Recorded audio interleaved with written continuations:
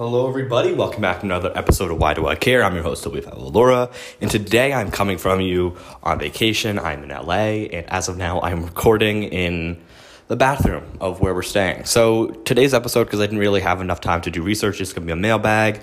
So everyone that answered on Instagram, thank you so much, and I'm going to dive into some of those questions. So without any further ado, let's get started. So I guess you can't do the intro music on the phone, so pretend I did that.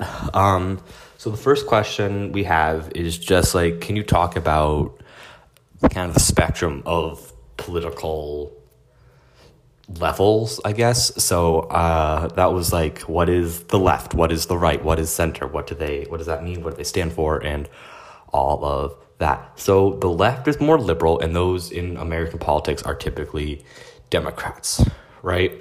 But the left, it can mean a lot of things. So the left can mean Joe Biden, but it will also range all the way to Bernie Sanders, right? And those are very, very different in terms of political values and values. Well, they have the similar value sets. And basically what the left believes is that the more government that's involved, the better that it is. I guess I don't really know how to say, because if going down to fundamentals, American politics since its beginning has been divided.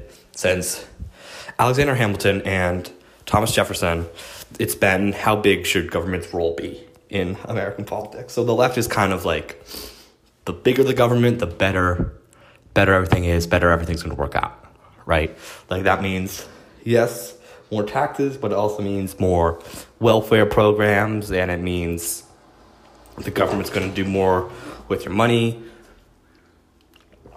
It means a whole range of things, right? And then the center is obviously, I guess, like the center, trying to find the common ground. So Joe Manchin is very centrist. So he's like, okay, so he's like technically a Democrat, but he's like, yeah, I think the government should help people, but I do not think it should raise taxes on many people. And I do not think that this should happen, this should happen, this should happen, this should happen. So basically what he's saying is he's like, sure, climate action is good. However, I don't want to raise taxes on the rich or the corporations, which was the Democrats' plan, and I don't want to phase out coal or anything like that, which, looking back on his history, he made a lot of money off of coal, so that's kind of why he's doing what he's doing. But there are some more legitimate politicians that have legitimate reasons for that. And that would be like, oh, people are going to get laid off. But the Democrats are like, no, we have plans to retrain and re-educate the people that got laid off. So it's going to be almost a non-starter.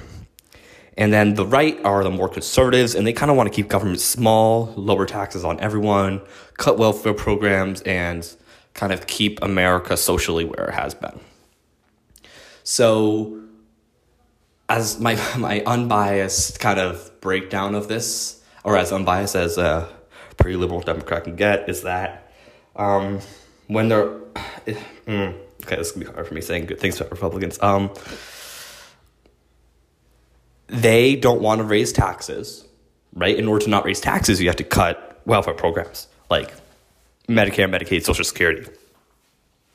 Right, tax cuts. So if you go back to Donald Trump's big tax cuts on the rich, the thing that the Democratic messaging that won them the midterms was Donald Trump wants to lower taxes on the super rich, super wealthy. In order to pay for that, he's going to take away your Social Security, Medicare, Medicaid.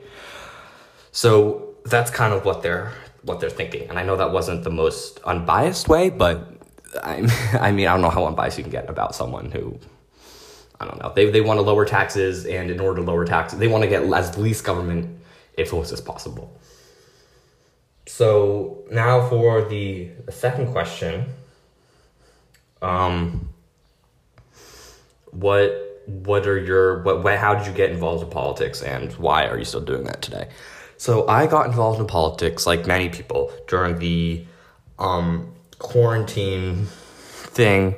So it was early quarantine. I think it was March, that first March, when I was in 8th grade, so that was 2-3 years ago, when everyone was like, oh my God, yeah, it's gonna be so much fun.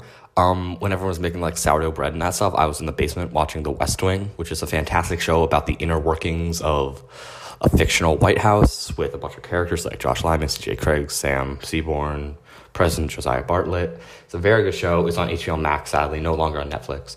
But if you can, you should check it out. But I really got into that, and I loved all the characters, and I was like, this is really fun. Maybe this is what I want to do in my life. Of course, it's very stressful. But then one day I was driving home from Boston, and my mom put on her favorite podcast, and that was a podcast called Pod Save America. And that podcast changed my life. It's 4 former Obama staffers, Tommy Vitor, John Lovett, Jon Favreau, not the Star Wars guy, but like former speechwriter, and Dan Pfeiffer. And 3 of these people were, so John Lovett and Jon Favreau, the Johns, they were former speechwriters for Barack Obama. Jon Favreau is the former big speechwriter, so you can see a bunch of YouTube videos on him. Then Dan Pfeiffer was the communications director, so he kind of handled communications and all of that. And then Tommy Vitor was a foreign policy guy.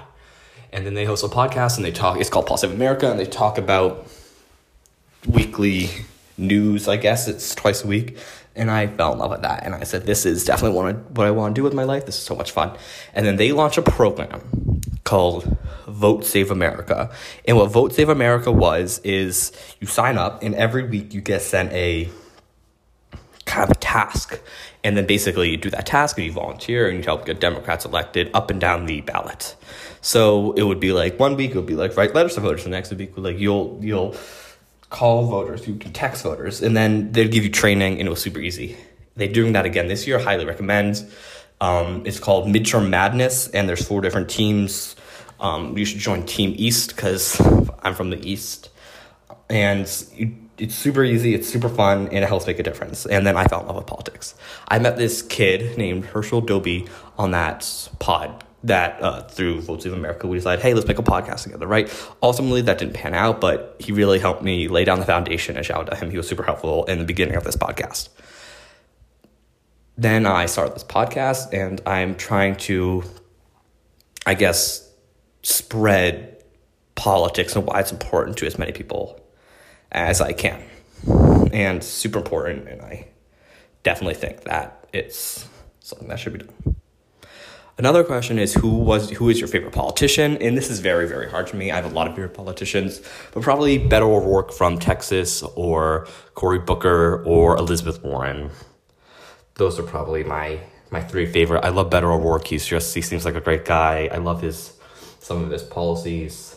He's just like I love the guy, fun guy. So he was the one that challenged Ted Cruz in the 2018 midterm elections for the Senate, and he almost won. He lost by less than 5 points. In Texas, that's a big deal. And he's kind of like the Stacey Abrams of Texas, so he's kind of the one that's trying to tell Democrats how winnable Texas is, and he's running for governor now against Greg Abbott. I'm probably going to go more into that later because Greg Abbott is a terrible, terrible, terrible person. And Cory Booker, I love him. He is from New Jersey, senator from New Jersey. He's just a great guy, especially if you saw the Ketanji Brown Jackson hearings, you would see how he's a great guy. He's trying to make, just trying to spread positivity, I guess, and his policies are great. Elizabeth Warren, she's from my home state, and she's fantastic. She's super smart. She knows exactly what she's talking about. Her policies are on point. She's one of the most educated and smartest senators that there are, I guess, and she's just a great person, and I really like her. Also, Jon Ossoff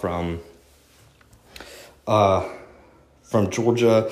This one is because I volunteered a lot with his campaign, and it's just I'm glad that he won. So, a quick ad break, and then we're going to be back with more questions.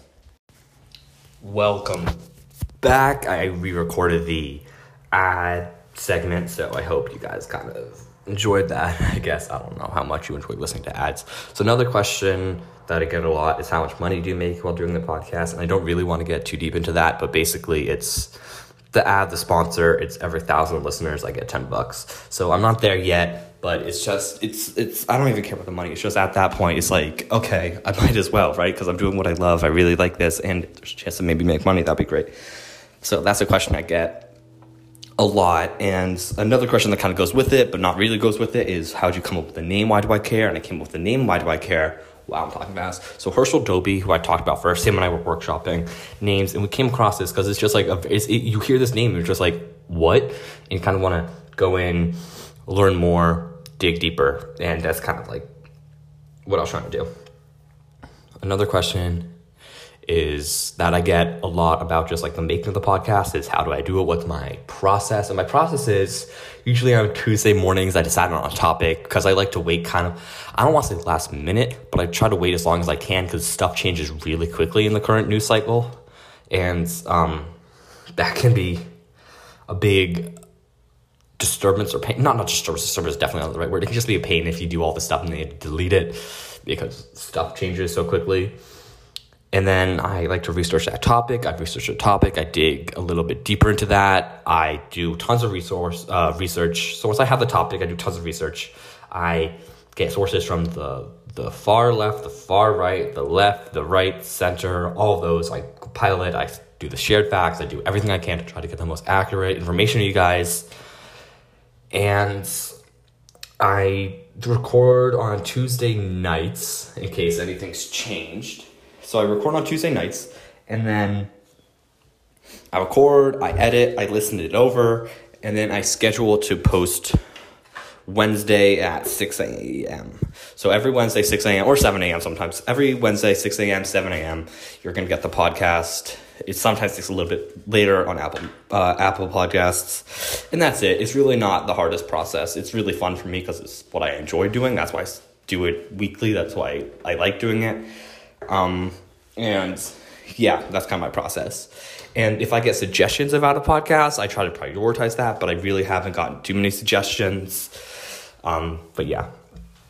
Another question is, how do I try to grow the podcast? And this is somewhere we've been trying, I've been kind of struggling because it's really hard to expand because a lot of people don't want to listen to podcasts, I guess. But I did a giveaway on Instagram that led to a huge bump.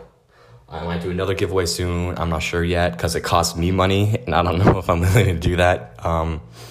And yeah, I'm trying to grow. If you guys could spread it to as many people as you can, that'd be fantastic. Yeah. So another question I get a good amount is just like, what's your favorite issue, I guess, in politics? And that is, I don't want to say favorite issue, but the issue I care about the most is probably climate action, because climate action impacts all of us. That's why I did the first episode on the Green New Deal. Climate action, it impacts all of us, and it's something that's so doable, and it's only beneficial. Like, it helps everybody. And the fact that there's people still denying it, it's just upsetting. So raising awareness is something that could really, really go a long, long way in climate action. So time for the last question. Just like, I don't know how to word this because I got a good amount of these questions. And it kind of like, how can I spread the word? I guess that's kind of the way. No, that's not right. How can I not spread the word about the podcast, but how can I spread the word about the issues that you're talking about? And that's a great question, right? You can, I'm going to try to, if you go to the website, subscribe to the newsletters. If I hit the benchmark that I've set, I'm not going to say it out loud because that's personal, whatever, like podcast insiding stuff. But if I hit the benchmark that I set, I'm going to launch some type of initiative campaign. And that's going to be every week. I'm going to send out, after every episode, the next day, so Thursday, I'm going to send out ways that you can kind of get involved. So it's kind of like Vote Save America, except it's going to be a lot more low-key and a lot simpler for newbies, even though Vote Save America is super simple to newbies. But that's kind of what I've been thinking. And it's politics, and you can get involved in so many different ways. And trust me, for the upcoming midterms, I'm going to spread so many more ways that you can get involved. So thank you so much for listening. I hope you guys have a great rest of your week. And I'll see you next week with another issue podcast.